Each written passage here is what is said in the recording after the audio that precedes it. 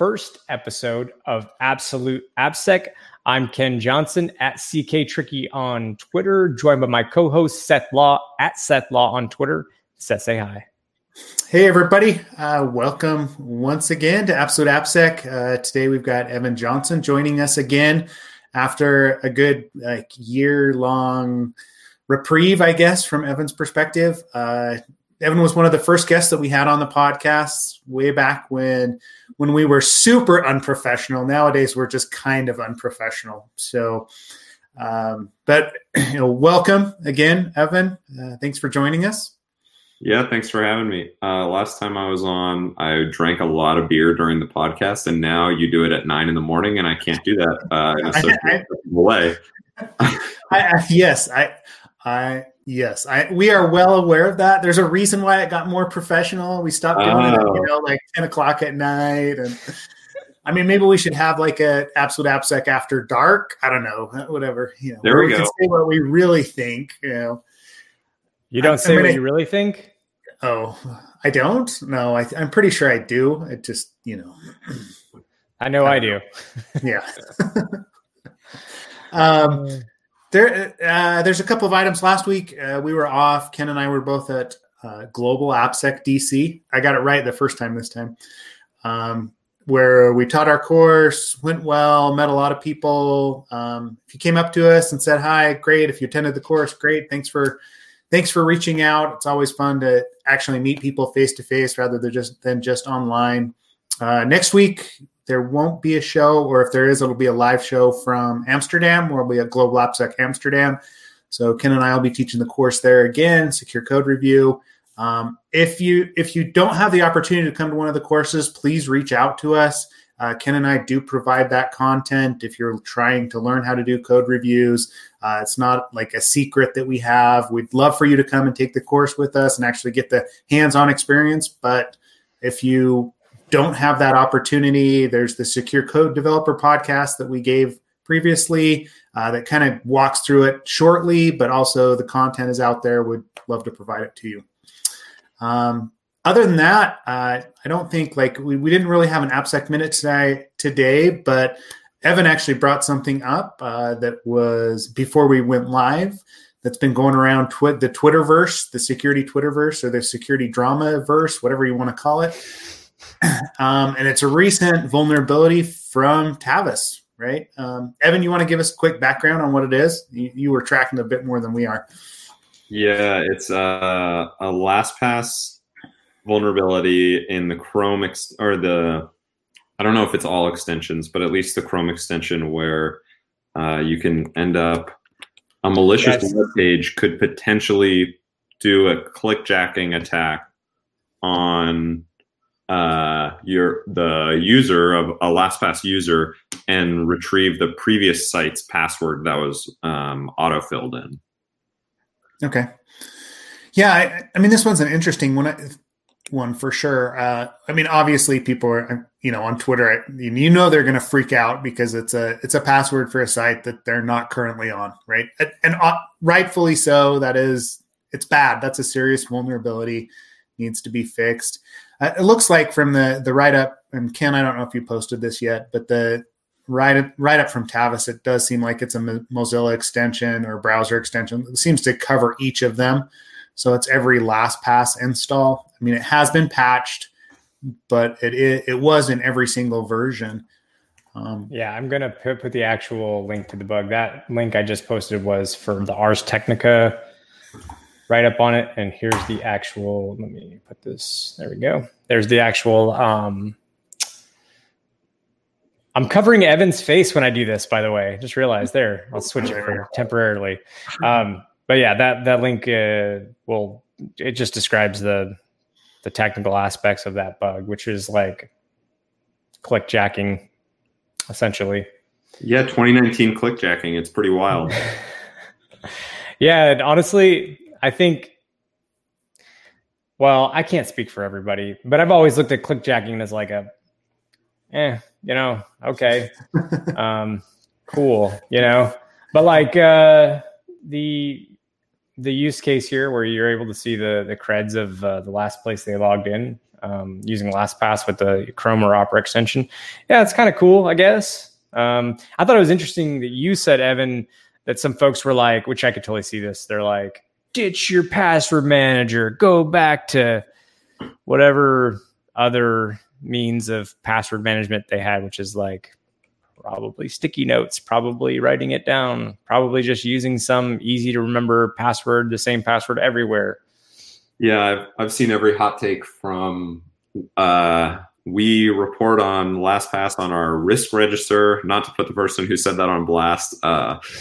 I saw somebody say that in another Slack group I'm in where they said we put LastPass on our risk register that we report on at our executive and board level. And then also, what are you doing using LastPass? But at the end of the day, you look at this bug and it's like, okay, Tavis found a serious bug. It's clear that there's a lot of spaghetti code there, but the LogMeIn and LastPass team are still fixing these bugs and got to it promptly and auto-patched, and for the most part, they're good to go. And thank goodness they're getting all this great security research from Tavis to make their product better. Yeah. So it's kind of wild to me to see these hot takes because the alternative is not very pretty. Yeah, I always find it interesting on Twitter. It's so hard to predict what people are going to lose their minds about, right? Yeah. Okay, the three of us, we read through that technical and we're like, okay, yeah, clickjacking. All right. Yeah, it's serious. There's a vulnerability here. And then it's like, oh, it's auto patched. All right. So I'm going to make sure that LastPass isn't at that version and we're going to move on. And yet it is indicative that there's probably other problems that exist there. But bringing it up to executives, serious shit, right? Serious-ish is what I was calling it. Serious-ish. I don't know that I would. Okay, out of all the bugs that the three of us have seen, and that the people watching this podcast have seen, where does that rank, really? I mean, honestly, not to be a jerk about it or to undermine the research, but do you know how many horrible bugs I've seen? This doesn't even this doesn't even scratch the surface for me. I don't, again, you guys might have different opinions, but that's my take is this doesn't even really register as much to me. No. Keep using LastPass, they'll patch it, whatever. Yeah. Yeah. Well, and I mean, okay, switch to 1Password, right? If you're really worried about it, exactly. But I can guarantee you that there's something with 1Password that's probably just as serious that hasn't been discovered yet. Heaven forbid, Tavis changed his target from LastPass to 1Password or whatever. But I mean, there's always those risks that exist that are out there. The issue that I have is that there's more the custom stuff that your teams are developing probably have much bigger issues in them than what's going on with LastPass. Right. I mean, I know we've all seen that from the consulting perspective or even being embedded in an organization is the stuff that we probably can't talk about is way worse than, hey, there's one cred that actually got exposed and we're going to have to rotate that, right? Realistically. So I'm with you, Ken, on that one. So anyway. Yeah, I'm not super afraid of how that's going to play out. But yeah. LastPass they had a serious breach a few years back though, right?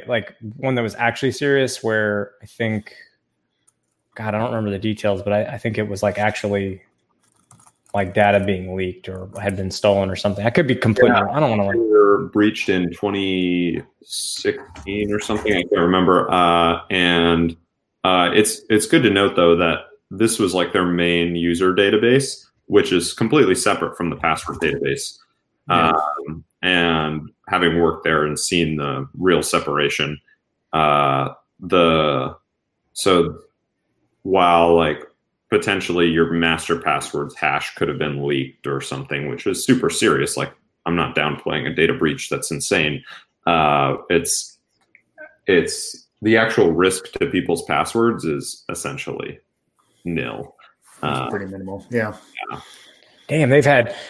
I'm looking at the LastPass on Wikipedia, and it's security issues: 2011 security incident, 2015 security breach, 2016 security incidents, 2017 security incidents. Two of which were from Tavis, by the way. One was the LastPass Chrome extension, and another was an RCE based on navigating to a hold on. What now? Sorry. Discovered an additional security flaw allowing remote code execution based on the user navigating to a malicious website. I think that one was in the LastPass. You can install some little extra binary on your machine, and it was in that. What's definitely true about LastPass, having written a lot of code for them, is a lot of the code is spaghetti, and especially on the browser side of like autofilling passwords into like that's actually really hard to do when you consider everybody wants their passwords to autofill magically and work properly.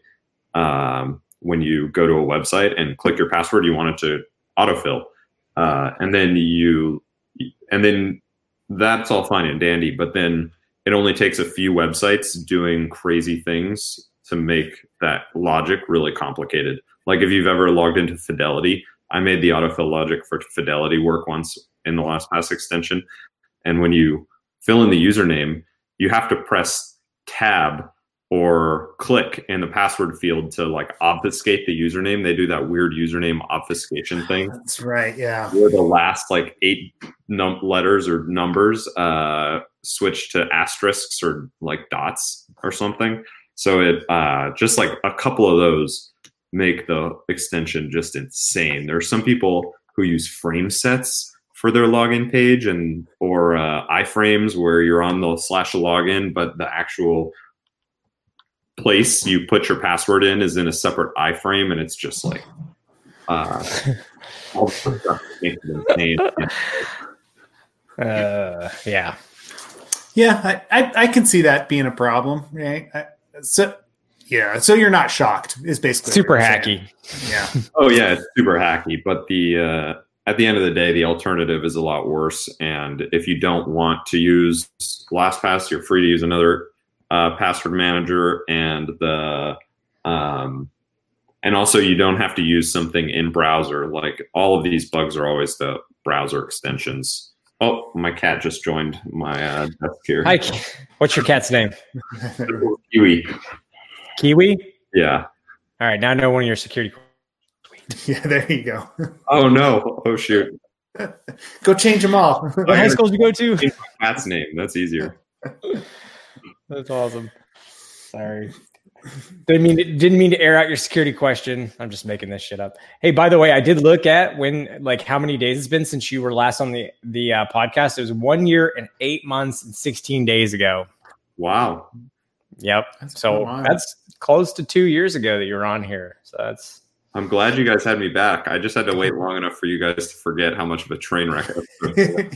Nah, no, not at all. Yeah, no, we're happy to have you back. I mean, well, and I guess we should probably talk about Evan since it's been so long. Yeah. Evan runs product security at Cloudflare. Evan's spoken at a whole bunch of places. Like I mentioned, one of those was on this podcast, but he's spoken at a bunch of conferences. Do you attend the OWASP Bay Area, or do you help run that? I can't remember. I attend once in a while. I know Leaf, I think Leaf does a lot of that. I haven't been too involved. Yeah, I just know that it seems like you, Leaf. I know that there's a few folks, Asta, who are all involved in that, and I just couldn't remember. But yeah, so Cloudflare obviously recently IPO. There's some stuff we can talk about, some stuff we can't. But one of those things is like basically just talking about what your role is there as product security, as the head of product security, talking about what your program consists of, and just walking us through your day. What do you do? Oh, great! I get up around.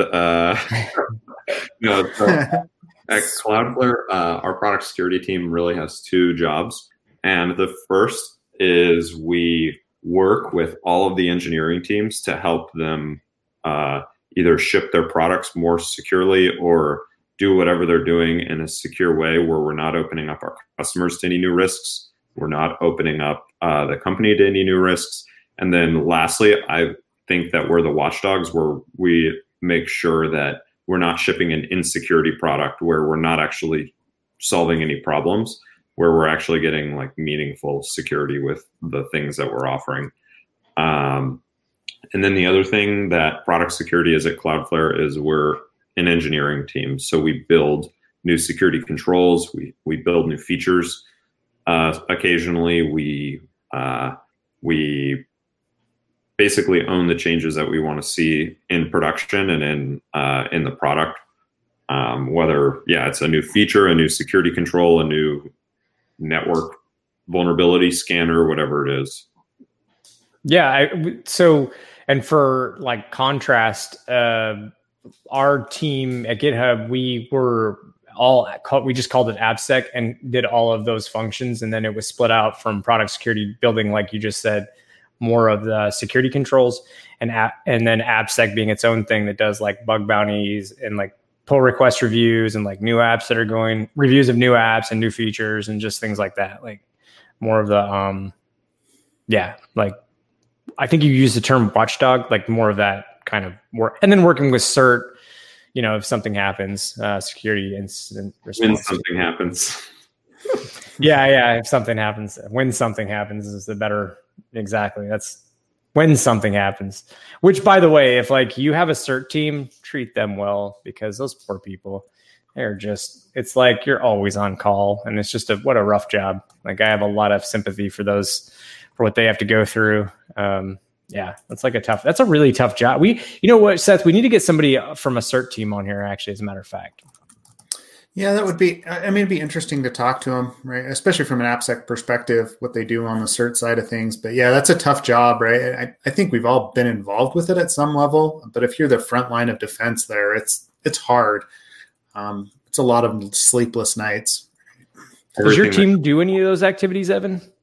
We get involved in basically every product security incident that is happening. We are there to help resolve it and do some of the cleanup. So anytime something goes wrong where it's one of our products, we're right there. That makes sense. It does make sense, right? You're going to have that domain specific knowledge when it comes to like code security and I mean, I imagine Cloudflare is a pretty big target, just because so much traffic flows through Cloudflare. You're responsible for so much, just like networking traffic.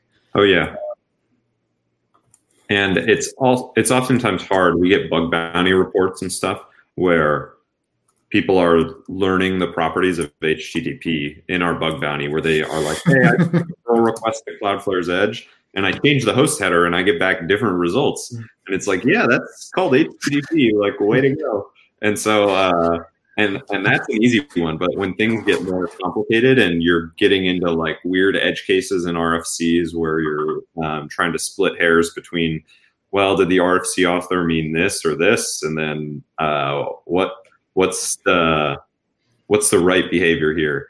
And it can get really challenging. Yeah. Well, that was one of my favorite. It does seem like there's a lot of that goes on. I see it in reports that clients give us. Like they're like, oh, this was tested last year. There's a finding in there that somebody copied the cookie values from one browser to another and could still see the content. And I'm like, great. Yeah, that's exactly how stateless sessions work. Good job. And then when they logged out of the first browser, it logged out of the other one as well. I'm like, oh, okay. Yeah. So, we definitely see that, but the edge cases, I'm sure, they're always more difficult. Pay that consultant. This was after me, or this was before we came in, but it's been a running joke since then. As we're like, oh no, it uses get. Yeah. People don't understand. Anyway, other than that, like the other thing I wanted to ask you about was the whole, like you were involved pretty heavily on the Cap One breach, like from a reporting perspective, like surprisingly so, right? You were all famous and being interviewed by, I don't know what, CNN, is that what it was? Or that kind of blew up in an unexpected way. I wrote some blog post and it got retweeted a bunch, and then I talked with Krebs about it. Yeah. And then from there, it really blew up. Like I talked with Fortune and some folks in the government who wanted to understand it a little better. and the technical take, the hot take that I had. Mm-hmm. And it was just really interesting how it kind of blew up. Yeah. I mean, do you feel like that was linked because Krebs linked to it initially, that, it really took off? Is that where it came from, or was it something else that you did? I mean, obviously just having a hot take about it, I'm sure was helpful and something documented. Yeah. Just juicy takes on Twitter will take you far in life, I guess, is what I learned from that. But Krebs, I think somebody big retweeted it, and then Krebs included it in an article about the metadata service in AWS. Yeah. Read about it here. And then from there, a lot of people were interested. Okay. I mean, it makes sense. It was at least your process and reasoning was all very well thought out. Again, a lot of the hot takes on Twitter were, they did absolutely everything wrong. And, it was an open S3 bucket. And we're like, no, it really wasn't, But. One of the crazy things was explaining the technical concepts of like AWS to non-technical people through that process. And they're like, why wasn't Capital One reading I've heard of this thing, CloudTrail. Why wasn't Capital One reading all of their CloudTrail logs? And I was explaining like, well, when you have 100 AWS accounts and like a multi-million AWS bill, you're getting hundreds of millions of CloudTrail events a day. And how many people are you going to pay to read that? Mm-hmm. And then like just talking about the metadata service, describing it to somebody who's non-technical was challenging. Yeah. So there's something that runs on the server that tells the server what it is. I don't get. Yeah. I can see that being a challenging, discussion. Explain that to your mom. Good luck with it, right? Yeah. Yeah. I mean, orchestration in general is not like the easiest thing to explain to anybody who's not doing that for a living. It's like, all right, so you know what hypervisors are. That's the baseline. No. I can't help you then. Is that what kids with ADD have? Oh man, that's a rough one. And another big thing that happened with you was that you were on the floor of the stock exchange in New York for the Cloudflare IPO, which is pretty exciting. I'm curious what that experience was like. I mean, like, is it like really crazy I've never obviously been, so I don't know. Like, is it crazy on the floor? Or is it? It was a lot of standing around. Really? Yeah, it was super fun. It was an awesome experience. I'll probably never get to do again. But the actual floor was like you're there for a couple hours and there's not a lot to do. Whereas in my role, I'm not like involved in any of that. I just happened to get to go. I won an internal lottery, which allowed me to go to the stock exchange, and it was a lot of fun.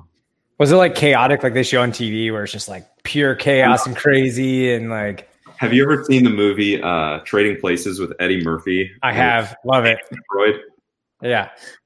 That's what I imagined, where there's all these guys trading orange juice futures and it's just madness. But I didn't see any of that. Oh, it was like pretty like standard. Now it's all computers. That's not fast enough anymore, right? That's the whole thing. Oh, computers are ruining my idea of the stock exchange now.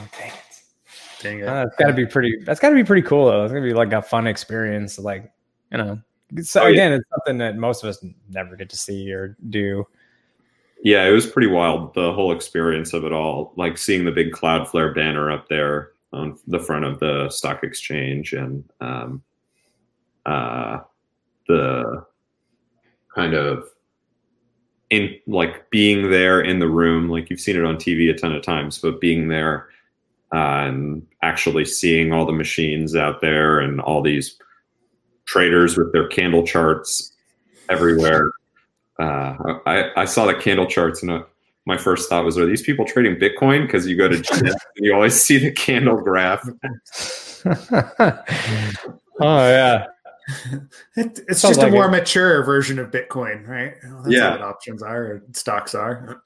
So no, it makes sense. Well, like to go back to that though, like that experience is cool, but like in the run up to that, I know that there's all like the SEC like regulations about, what you can do and say. I know we wanted to have you back on the podcast, a month ago or whatever, but you're like Cloudflare was prepping for the IPO, and that was one of the things that you couldn't come on. But from a day-to-day perspective, did that actually affect what you were doing internally? Yeah, I learned that once we filed our S1, there's something called a quiet period. I'd never heard of that, and so I wasn't able to come on. But then but day-to-day, like it affected me none, really. I'm just securing things, security and security accessories. So we're just making sure that we kept the lights on and we were doing our jobs and tried not to get distracted with all the hoopla. Yeah, makes sense, right? And not reading any articles, because just nothing good. You can just sit there reading articles about your company every day, and it just is not a good use of your time. Yeah. It's that whole inflated ego, Cloudflare's the best thing ever, right? I didn't read many of those articles, no. Those are articles you wanted to read. Send those over. I'd love to read those ones. I mean, you started with Cloudflare when they were pretty small, right? Like, you originally started a few years ago, I thought. Yeah, when I joined, the security team was me and the head of security. And I joined in 2015 when there was about 120 people. Dang. And, it's been kind of crazy. I left for like a year and some change, but the company's just been steadily growing, and the security team is now getting larger, and we're getting pretty mature where we have like real functions and teams and stuff. Like I'm leading product security, and we have like a real compliance team and compliance certifications. Who knew? And then a bunch of other stuff. So it's kind of crazy to go from just 2 people with a free HackerOne account that somebody just signed up for, and we kind of like made a lot more problems with that than we solved, just not having the resources to staff it. But going from that to an IPO where we have a whole team and a lot of smart people solving a lot of problems at once, it's kind of wild. Yeah. So I mean, let's dig into that a little bit, like what Cloudflare is actually doing. Because on the back end, you've got all your security functions and everything like that. But from like a consumer or a business perspective, there's a lot of security functionality that comes from Cloudflare that we depend on, right? I know you were talking about the Cloudflare Access stuff. I do want to talk about that some, because that's a fairly new feature. I mean, the 1.1.1.1 app and everything that goes along with that. Like it feels like we're depending on Cloudflare for a lot more security. And even from a consumer perspective, people don't realize that they're depending on Cloudflare, even though they are. So, maybe talk about that a little bit, just so people can, if people aren't familiar with Cloudflare, they can at least understand it a little bit better. Yeah. The 1.1.1.1 app, we announced it, I think, April 1st. And it's not a VPN, but it's a consumer. It's basically gives you protection for your communications over the wire. And that's been a really interesting engineering, like a lot of engineering work went into that and is still going into it since it's not publicly released yet. I think they added some folks to a beta, but I still don't think it's publicly released. And that's been really exciting to work on, the engineering internals of it.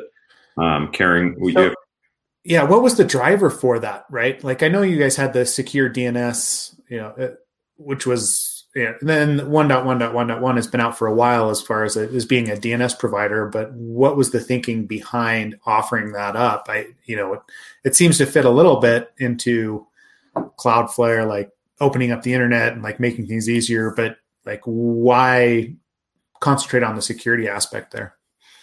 On the security aspect, I mean, we are close to a lot of eyeballs, and we can provide people a performant like virtual connection to our edge, and so it's pretty cool. And the thing that I really was worried about with it was if this thing really takes off, like we're responsible for a lot of communication that we didn't previously see, and people are going to be crossing borders with that. People are going to be with that app. People are going to be like using it to. They're going to be installing it, and I'm sure people will install it in hostile areas and use it. And so we have a pretty large responsibility to make sure that it's pretty bulletproof. And then the technology behind it is really neat. It's all based on WireGuard, the WireGuard protocol, and we open sourced the actual thing that runs inside of both the application and the server on our GitHub. It's called Boring Tune, github.com/cloudflare/boring TUN. And so that's like our Rust implementation of the WireGuard protocol. And every client gets their own private key and public key pair, and then then they'll connect to our edge and will receive most of their traffic or all their traffic. Okay. Cool. Yeah. I mean, in the world of private VPNs, it makes sense going to you guys because you already are providing the edge for so many different companies that, it should be more performant. It's the same reason that the DNS stuff works so well, at least in, my perspective, is pointing at you guys is a lot easier than pointing at some of those others, especially like the local ISP where, you're faster than they are, even though they're closer to me. It's always an interesting issue unless you understand how DNS works, and then you're like, oh, okay, that makes sense. But realistically, most people are going to point at their local DNS provider and or their DHCP DNS provider. We do DNS pretty well. So, and we have a lot of points of presence. So it usually is pretty good. Yeah. Yep. Holy crap. I'm looking. So I was like, oh, I'll just go to the Cloudflare org on GitHub and just like scroll through and find the repo that you're talking about. And your company has open source. There are 9 separate pages of just open source repos that you all have, 243 public repos. That's insane. Yeah. That's crazy. You never see that. Never. Like that's a lot of companies do. I think that's a function of us running a lot of our own infrastructure and having really specific needs. And a lot of companies, like I know Airbnb has a ton of. When I was at Segment, I saw engineering all hands presentations where they actually tracked the number of stars they had, and we don't get a ton of stars. And I think that's mostly a function of us having really specific needs because we run our own infrastructure.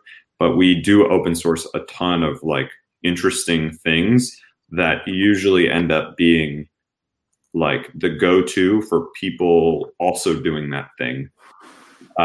So an example is like Go RTR, an RPKI to router server that we wrote. And that's really everybody. A lot of people, I think, doing RPKI are using that specific library. Yeah, I'm gonna put a link to that, by the way, because that's one I had come across when browsing and was surprised. I mean, it's just insane, like the amount of cool stuff. It's like driving BGP security. Only has 117 stars on GitHub, but you can like make a front end library that's everybody can use that gets tens of thousands of stars, and one's not better than the other, but because it's so specific and niche, it doesn't get a lot of attention. Sorry, I'm trying to make sure that I get all the links for this stuff. It's crazy. There's so many code bases here. Yeah. I mean, that's definitely, the product of being in a like engineering focused organization, right? And I appreciate that too from the Segment guys, or even like Netflix and others, that they just like release the projects and they're not concerned about, hey, how many stars it gets or whatever else it is. It's more about, guess what? This was useful to us, and maybe somebody else can use it. Like I always go back to my, banking days when, anything that we thought about, they would never want to talk or tell anyone about, because someone maybe at one point could use that to know that, hey, we use this for monitoring of one little aspect or one little application. And I'm like, really? This is like, we know every other bank in the country is dealing with the same issue, and we can't like come together and come up with a good solution for this. But yeah, but it's a cultural thing for sure as well. A lot of people are averse to open sourcing things, and we'd rather open source it and share it, even if it's specific or niche or like only useful to us, just because we think it's cool. We actually got this question in our course. This was it?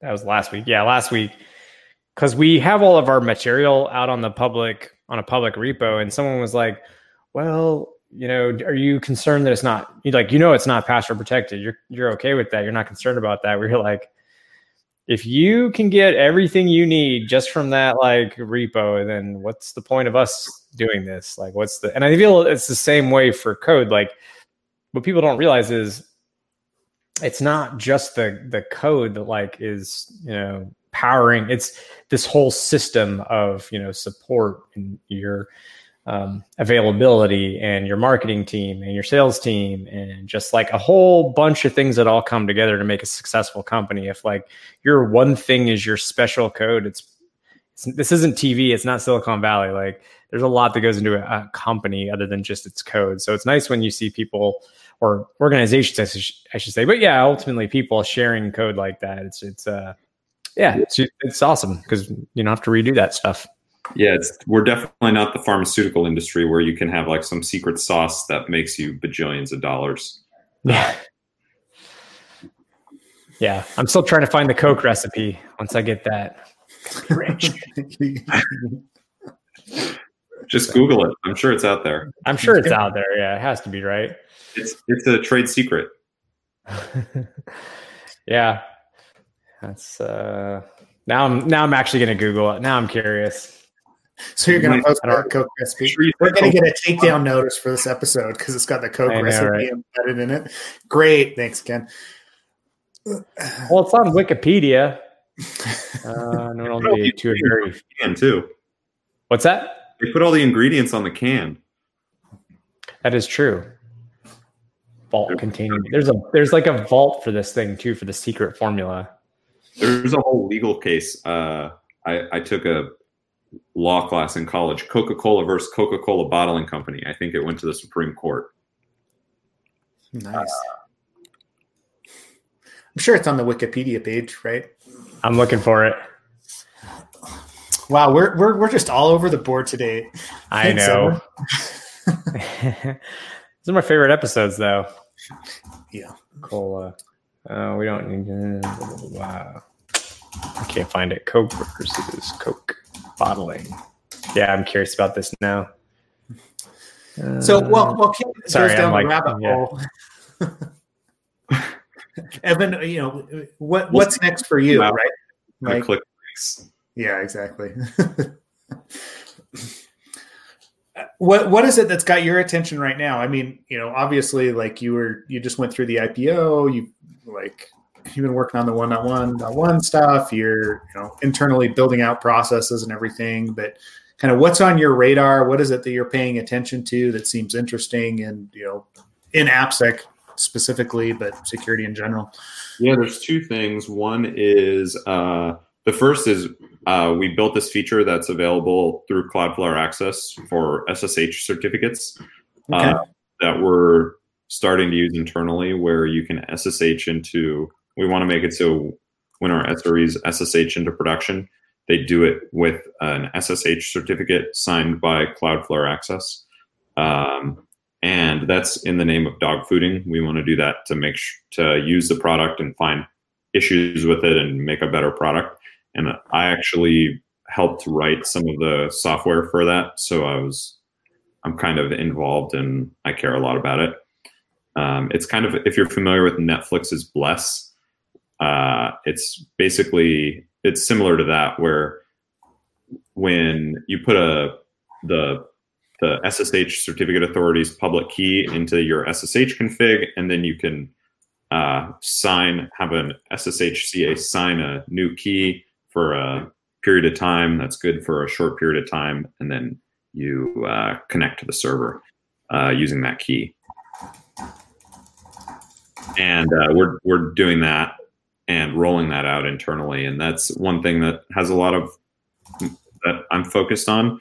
And then the other thing is we have all these security products, and I'm trying to bring about the idea of software assurance. I never hear people in Silicon Valley talk about software assurance, but I bought an extremely expensive PDF from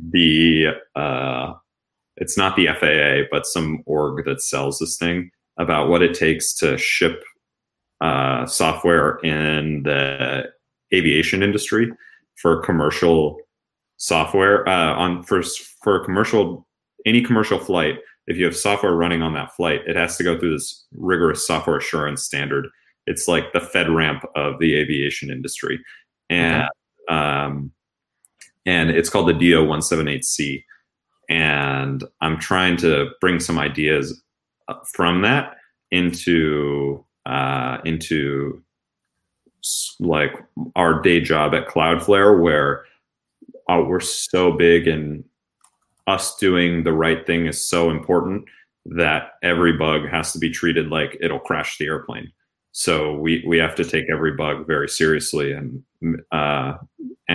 make sure that we treat every bug as a security or reliability bug. Yeah, I mean, that's interesting. Like Ken and I have been having a lot of discussions on when we're doing the secure code review stuff, as you're stepping through things and you've got like your AAA, but then we also talk about the CIA triad, and availability is one of those things that we don't like on the secure, like the software engineering side. Like QA may talk about it a little bit, but on the internet, it's one of those that we just kind of like, oh, it's a denial of service attack and that's it, right? Like that doesn't matter because it just goes down and then we spin up a new worker and it's fine. Yeah, System D will restart it, so who cares? Yeah. That's interesting. I mean, what has the response to that been internally for your engineering teams? Are they up for it? Like, how are you approaching that idea with them? I know I asked multiple questions. I haven't said the word software assurance too often, and so it's kind of a boring sounding term. I don't think people will get excited when they hear it. So I try not to say that, and just pushing a little bit every single day on things that will make us more reliable, make us more robust, and make us feel that much better about the product that we have and the software we release. Yeah. And at the end of the day, software assurance is like how you feel about it. You feel like this is a reliable thing. It's not measurable. But you can measure a bunch of things that make you feel good. Like, hey, we measured that we fixed X many bugs. We measured that we found 10 critical bugs that one quarter, and then 5 critical bugs the following quarter, and then 2 the following quarter, and we didn't find any. So we think that we have fewer bugs, and we feel better about this. And so it's not a measurable thing. And so kind of working through that. So yeah, at the end of the day, it's how you feel and trying to do things that make us feel a little better every day. 1%. Yeah. I mean, that's always an interesting problem, like from a reliability perspective. And like we go back to the guys that are sitting on the CERT team or the first line of support, and those are the ones that really feel it. I'm sure. I'm thinking back to like Hacker Tracker this year at DEF CON. Like, so DEF CON's the main event that people actually use the app at. And like, on the iOS version, I had a bug at one point that if you did a certain sequence, it would crash, right? Like the app would just completely just drop out. And we've all seen those apps on your iPhone or your Android device that they just crash on you. But like tracking the number of people that sent things in when it was having problems, I'm like, okay, yeah, there's definitely a reliability issue. I may not know what it is, but I got to go fix it. And like, it's that whole software assurance. That's what you're speaking to. From my perspective as the guy supporting the app at the time, it was oh crap. Like I got to go spend like 2 hours to figure out what's going on and like actually fix it. But you feel a lot better, to your point, after it. Like when it stands up, like there's almost like a certain amount of pride that goes into the app that you built, the software that you're providing to someone. When it does what you say it does in a safe, secure, and reliable manner. But we always forget about that reliability aspect, even though it's probably the number one reason why you stop using an application, or you stop, like a consumer isn't going to use something that doesn't work. Right. Right. I mean, Ken, do you guys end up running into that a lot at GitHub, or like, I mean, where does reliability fit there from a product security perspective? Really, I mean, I don't know. Hold on. I don't want to say something wrong here. So wait. What you're saying is no one at GitHub cares about reliability. That's what I'm taking, right? No, there's a difference between, so let's break it out. From the AppSec team, most of our stuff typically does not involve like reliability, right? I mean, most of the time that's not really what the bugs that we come across are affecting. Not to say that's not ever the case, just to say primarily that's not really. Now for product security, that absolutely is the case because they're building product security controls. So like if they introduce some like change to two-factor auth, or they restructure, I don't know, the forgot password flow or something like that. All of that absolutely can impact negatively reliability. And, obviously most companies have like some service level agreement. I actually don't know what ours is. Just because, again, like I'm on the AppSec team, I just find bugs and triage them. I'm not like building in the security controls. And then from like just a reliability standpoint, now the one thing that we have had is DDoS attacks against our network, and that could potentially affect reliability. But the last time it happened, we bounced back pretty quickly. I think it was like 5 minutes or 8 minutes or something like that. Was it? I don't remember. This was a while. I think this is like right before or right when I started.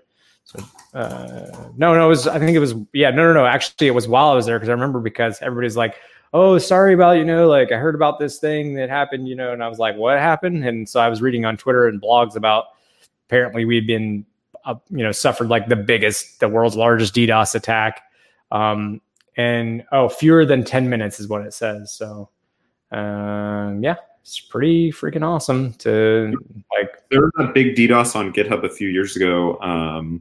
For days, I remember. Yeah.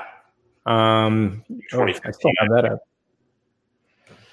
I'm going to put the link into the TechCrunch article. But yeah, so that's the other piece at which, like, obviously anything network related like that, where, you can take down the site, that's a reliability issue. But yeah, we don't really, like, from the AppSec team, have too much that I can think of. Maybe I'm completely Yeah, we're not too worried about our site and the reliability issues. Like, we care about bugs in our site and like regular AppSec type bugs. But like our edge, we had somebody from our team spend quite a bit of time working with these HTTP2 denial of service attacks that came out. And we wrote a whole blog post about that. There was about 6 or 7 CVEs that came out this year, and making sure that we were protected before the embargo date lifted, and making sure that we had actually tested that all of these denial of service attacks were mitigated and and some of them aren't really like things you can mitigate. They're just part of the protocol design and making sure that our limits were the right limits in the HTTP2 protocol. And so we care a lot about it at our edge. We had the big WAF outage in July, WAF outage from bad regex. And so it's not very fun to deal with. I was in the room for that one and just never fun to deal with a crisis. No, but it is it's a learning opportunity. It's like a growth. Like those hard moments are what helps shape your outlook and your perspective and prepare you for future situations like that. And then, going back to the very beginning of this episode with the whole, like that bug with LastPass, and like, if you've worked blue team, if you've done defense, you come across much worse things than that. And so maybe it jades you a little bit, or maybe I don't know, maybe it just gives you the right perspective. I have no clue. Hey, by the way, I did look up and I read the Coca-Cola versus the Coca-Cola bottler. And because it's so fascinating, I'm just going to circle back to it real quick. So, and Evan can correct me if I'm summarizing this wrong, but what it read like was for 60 years, they had an agreement, the bottlers with Coke. Coke introduced Diet Coke in the early 80s. The bottlers claimed that it's a change to because of the change in the ingredient and the change in the cost to Coke to develop the syrup, the product for Diet Coke. It breached their original agreement, or it wasn't part of the original agreement, so they had to make a new agreement with flexible pricing. However, to prove that there was some cost differential plus the ingredient itself, the ingredients changed enough to make that, to render that previous contract null and void for this new setup. They basically said, you have to give us the bottlers said, we want Coke to bring the secret ingredients through this process, litigation process, reveal those secrets so that we can determine, whether or not we should have a new contract that changes the pricing and all that stuff. Does that sound about right? And the big thing there was it was a trade secret. Coca-Cola said that the recipe was a trade secret, and that if I recall correctly, because I am not a lawyer and I don't pretend to play one on TV, I got I think an A- in my law class. So, but so that's pretty much the same. Yeah, lawyer, A-, whatever. So there was all this stuff about what is a trade secret and the steps Coca-Cola went through to protect the trade secret. And I think they determined it was a trade secret, but they still had to reveal it to the bottling company. That's crazy. Yeah. 7X -100. So there was 7X and then there was 7X -100. And that's the secret sauce, the secret ingredient. That's super interesting. That's something you don't really think too much about, is what would happen because it's crazy. They just released a new flavor and then it was redo contracts, expose your trade secret. Who would have thought innovating would ruin you? Or, well, I obviously didn't ruin them, but you know what I mean? It causes so much drama. I was surprised when I read that there was two companies, that it was a separate bottling company. Weird, right? It's weird. Yeah, and if I remember right, that goes all the way back to when Coca-Cola first came out, right? The way that they structured the company was, okay, there's the one company that makes the syrup, and then they send the syrup out in packages and bottle it closer to the source, which kind of makes sense. But then it had to do with the distribution through the old soda fountains and things. It gets really weird when you go back that far with law and you realize everything's just one big house of cards, right? I'm going to play the nihilist today, so it all just needs to come crashing down at some point. Let's take a turn. But Coca-Cola, this all needs to come crashing down. yes, there you go. See, that's where it ends up. This is what you learn when you come on Absolute AppSec. Well, okay. As a brief aside, during our wait, this wasn't an aside. Is this like an aside to our aside? Okay, yeah, another one. So, which is just what this podcast basically is, just rambling. So the we're okay with that. The course we give, we have that section that everybody has in their slides where you do your bio. And but like Seth and I were talking about, like nobody reads those things. So we just made up stories about the other person. So like Seth made up a story about mine in my bio. It's just like this long, completely made. In fact, I have it here somewhere, but basically, oh my God, let me pull this up. It's worth reading because we talk about the soda wars. Because again, going even further into that, like in Utah where Seth's at, they have like this. They have these big soda like wars between the companies. So Seth, can you explain what like the soda stuff is out there, like that whole thing, while I pull up the slides? Well, there's a local religious community, and they don't drink coffee, right? That's basically what it boils down to. So they have their own vices, and one of them is soda shops. So you can find these soda shops, and they'll put flavoring in the different sodas and sell them to you. But last year or the year before, there was actually a lawsuit where one of the soda shops or the chains sued the other one because they were using the name like Dirty Diet Coke, which one had like trademarked or copyrighted or whatever, saying they came up with it, which is basically just putting like coconut syrup in a Diet Coke or something like that, right? But they were suing each other over the terms that they were using for the actual drinks that they're serving, which are based on like, just your standard sodas that are out there, whether that's Diet Coke or whatever it is. So like there's this whole, if you ever come out to Utah, we'll go through one. That's what it boils down to. Cause it's just interesting, the number of options that are out there as opposed to, a coffee shop. So wait, so sorry, go ahead. There's tons of sodas out in Utah.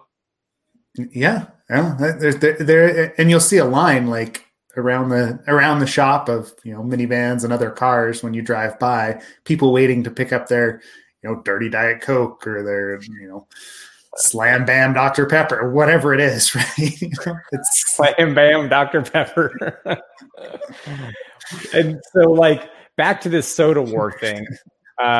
So in the bio I wrote for Seth, it was one. It is, and by the way, so we like talk through our normal, like you would normally describe yourself and your background, but we keep this up on the thing to see if anybody even like pays attention to these slides. So if you're going to our course, you should just pay attention to those introductions because they're not what we're saying. They're totally different. And his says, once known as the King of Cola, he ruled the mighty carbonators during the pre-century West Coast soda wars. His rule was cut short when high fructose corn syrup was outlawed by California and the sugar prohibition era began. He led the first manned mission to Mars via hot air balloon without hot air or the balloon. He speaks 14 languages, 12 of them based on the science fiction show Star Trek. One he made up with his imaginary friend Sharzazel, and really, really poor old-timey English. Yep. What do I need to read yours now, Ken? You can if you want, since we're rambling today. But yeah, I mean, it's just like if you're in the course, you should check out those slides because we throw stuff up there just to see if people are paying attention. Yep. So good times. Today's episode. Wow, we really did go off on some tangents today. Yeah, today's episode, like minimal AppSec. I keep trying to pull it back, and you have Ken like running down a rabbit hole about Coca-Cola formulas. Gosh. Just to bring it back to Coca-Cola, guys. Just to bring it back. Yeah, man. It's like adult ADD, basically. Whatever. So, though, to go back to Cloudflare Access, yeah. The whole WAF issue. Like I heard through the grapevine that it actually caused, like with the WAF DOS that happened, that it actually caused problems with Cloudflare Access and you guys getting access or getting into your machine. Was that true? Like what actually happened there? Oh yeah. So since we use our own product, like if the edge is having a reliability issue, it can be hard to get in. And so one of the things that we're super intentional about is making sure that we have our emergency plans set up and we have our run books set up, and it made for like a hectic 5 minutes where we were like, okay, we got to brush this dusty tome off and make sure that we know how to get back into our systems the good old fashioned way. But for the most part, because we have these backup ways, that it's not a very big deal. But it just made for a more hectic 4 minutes, 5 minutes while we figured out the old way. Yeah, I mean, and like realistically, I'm pretty sure, and everybody that was using the internet was like, "Oh, that's not loading." And then by the time that they came back to it 20 minutes later, it was all fine, right? I'm sure for you guys internally, it was oh, this is a big problem because of the whole site reliability. Again, we go back to that, the site reliability issue and people being able to access the sites that they want to get to. But externally, realistically, people probably didn't notice it quite as much. So I don't think we linked to Cloudflare Access, but you said you were doing the SSH stuff associated with that, right? Yeah, I actually built one of the features, and then the NICE Access team rebuilt it in a more production-ready way.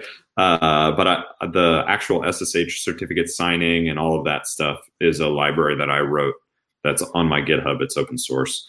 And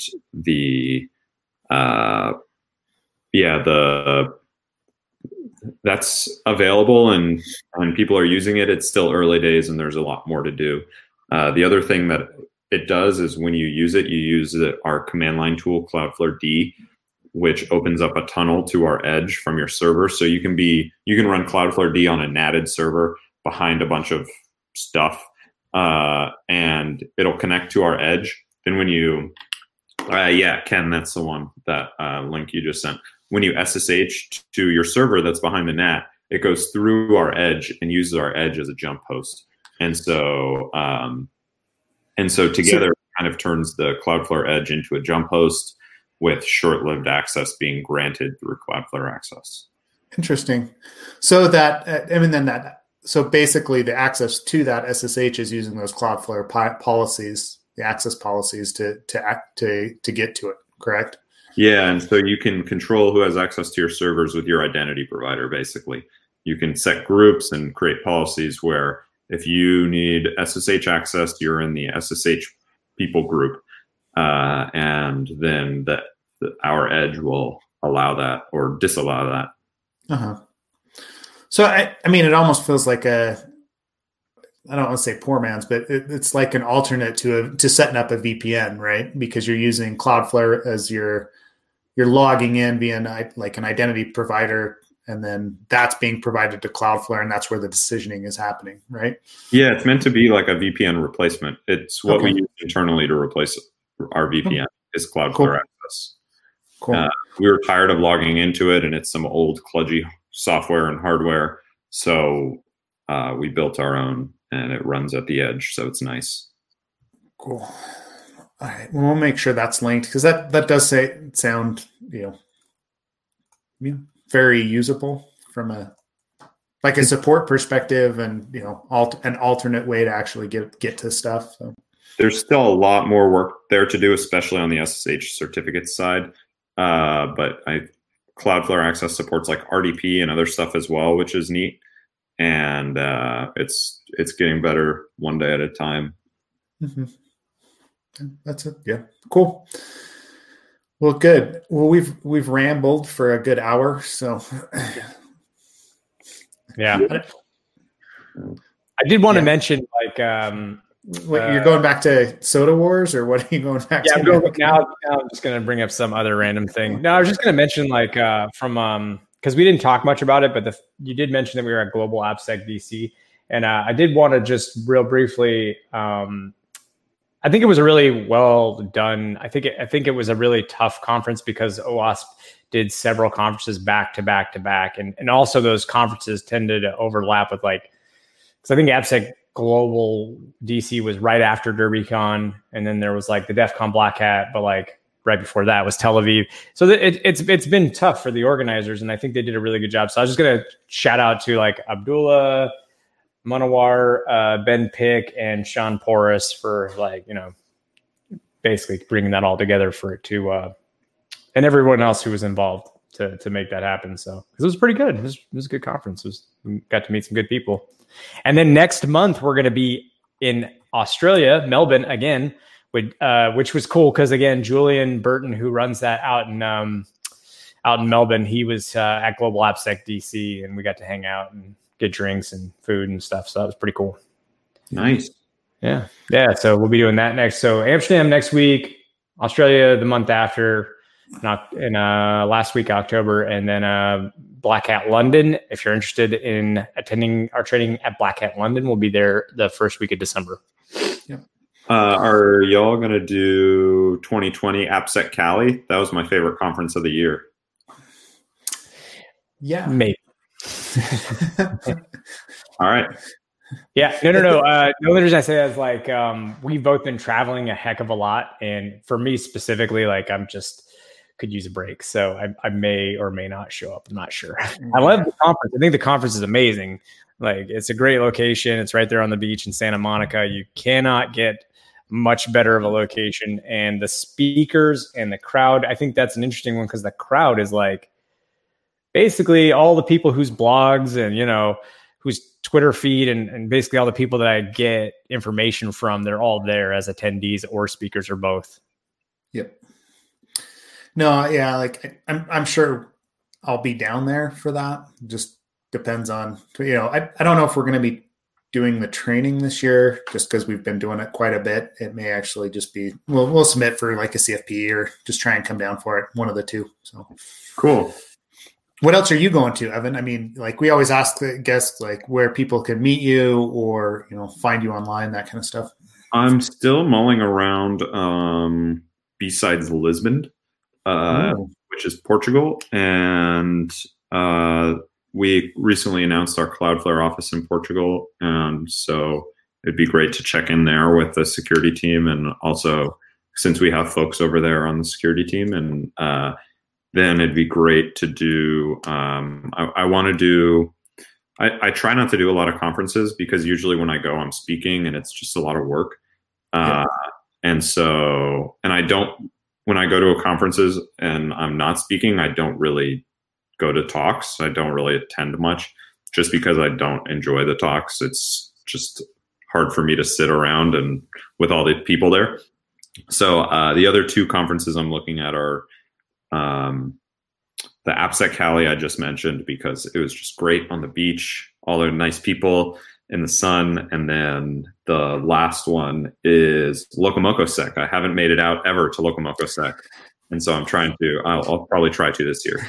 Oh, wow. You had that all queued up, didn't you, Ken? Yeah, I had it queued up because I was actually going to mention on October 18th, the CFP goes live for LocoMocoSec. So, and what is LocoMocoSec? Yeah, so heard of this one before.